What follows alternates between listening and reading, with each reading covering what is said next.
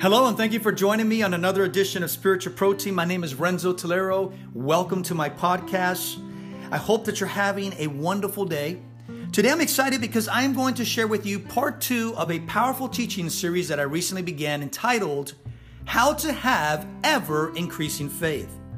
Now, I'm not going to take the time to recap part 1 because it would take too long, but if you have yet to listen to part 1 of this teaching, I strongly encourage you, visit my podcast, listen to part 1, because it will help provide context. Now, before I dive in, let's go ahead and open up in a quick word of prayer.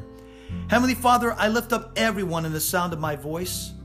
I ask, Holy Spirit, that you open their hearts, open their minds to receive from your word today, Lord, that they would never be the same, that they would be transformed by the renewing of their minds.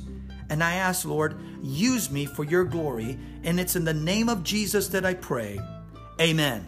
Well, once again, brothers and sisters, I strongly encourage you to take some notes, go back and study this material.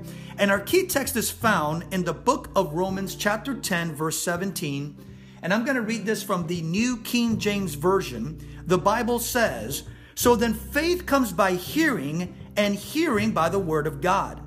Now, before we go any further, let me ask you this question. What is faith? Now, I'm sure you can come up with a few good definitions. However, although there may be many good definitions of faith, the best and the most accurate one is found in the Bible. In the book of Hebrews, chapter 11, verse 1, and I'm going to read this from one of my favorite translations of the Bible. It's the Amplified Classic Version. And I strongly recommend that you study the Bible with this translation. The Bible says, "Now faith is the assurance, the confirmation, the title deed of the things we hope for, being the proof of things we do not see, and the conviction of their reality, faith perceiving as real fact what is not revealed to the senses." Amen. Once again, that's the book of Hebrews, chapter 11, verse 1. That is the most accurate and biblical definition of faith. Amen. You must realize that faith is a spiritual force. In other words, it's a spiritual law.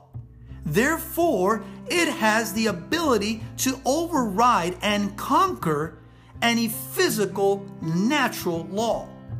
It has the ability to make the impossible possible.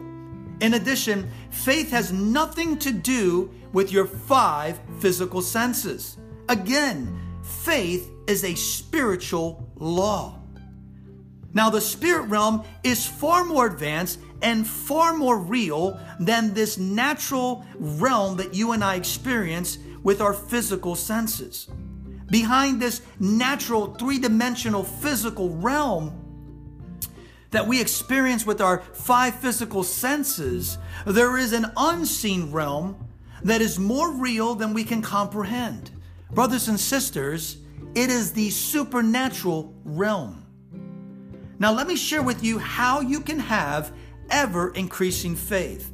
After all, God wants you to go from faith to faith, from glory to glory. There is no such thing as neutral in the spirit realm.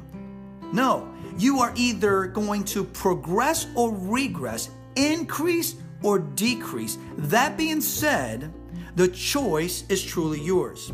Now get ready and jot this down. The second way to have ever-increasing faith is don't tolerate fear. Unlike Peter, the other 11 disciples, gripped and paralyzed by fear, stayed in the boat. By choosing to step out of the boat, Peter automatically distinguished himself from the others and made history. He walked on water. Amen? In the book of Matthew, chapter 14, verses 30 and 31, and I'm going to read this from the New Life Version, the Bible says, "But when he saw the strong wind, he was afraid. He began to go down in the water. He cried out, 'Lord, save me!'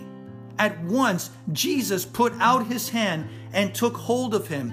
Jesus said to Peter, 'You have so little faith. Why did you doubt?'" You see, at that crucial moment, Peter took his eyes off of Jesus. Jesus, my brothers and sisters, the Bible says, is the Word of God. Okay, so Peter took his eyes off of Jesus, the Word of God, and instead put them on the circumstances at hand. In other words, he stopped walking by faith and began to walk by sight. Listen carefully. Faith in God and in His Word will cause you to triumph over every and any circumstance in life. Fear, on the other hand, will cause every and any circumstance to triumph over you. Listen, fear is actually the reverse gear of faith. Let me repeat that. Fear is actually the reverse gear of faith. Please understand, fear is more than just an emotion.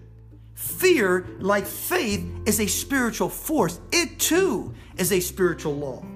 And it will cripple you and prevent you from fulfilling your God-given purpose and from reaching your God-given potential.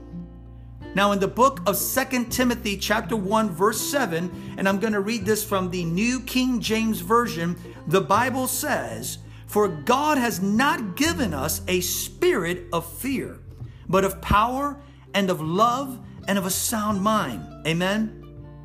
I like what a spiritual mentor of mine says. He says, "Fear tolerated is faith contaminated." Man, that's so true. In other words, fear will pollute your faith every time. No exceptions. In essence, faith and fear are like oil and water. They cannot mix. You will either choose to live by faith or you will choose to live by fear.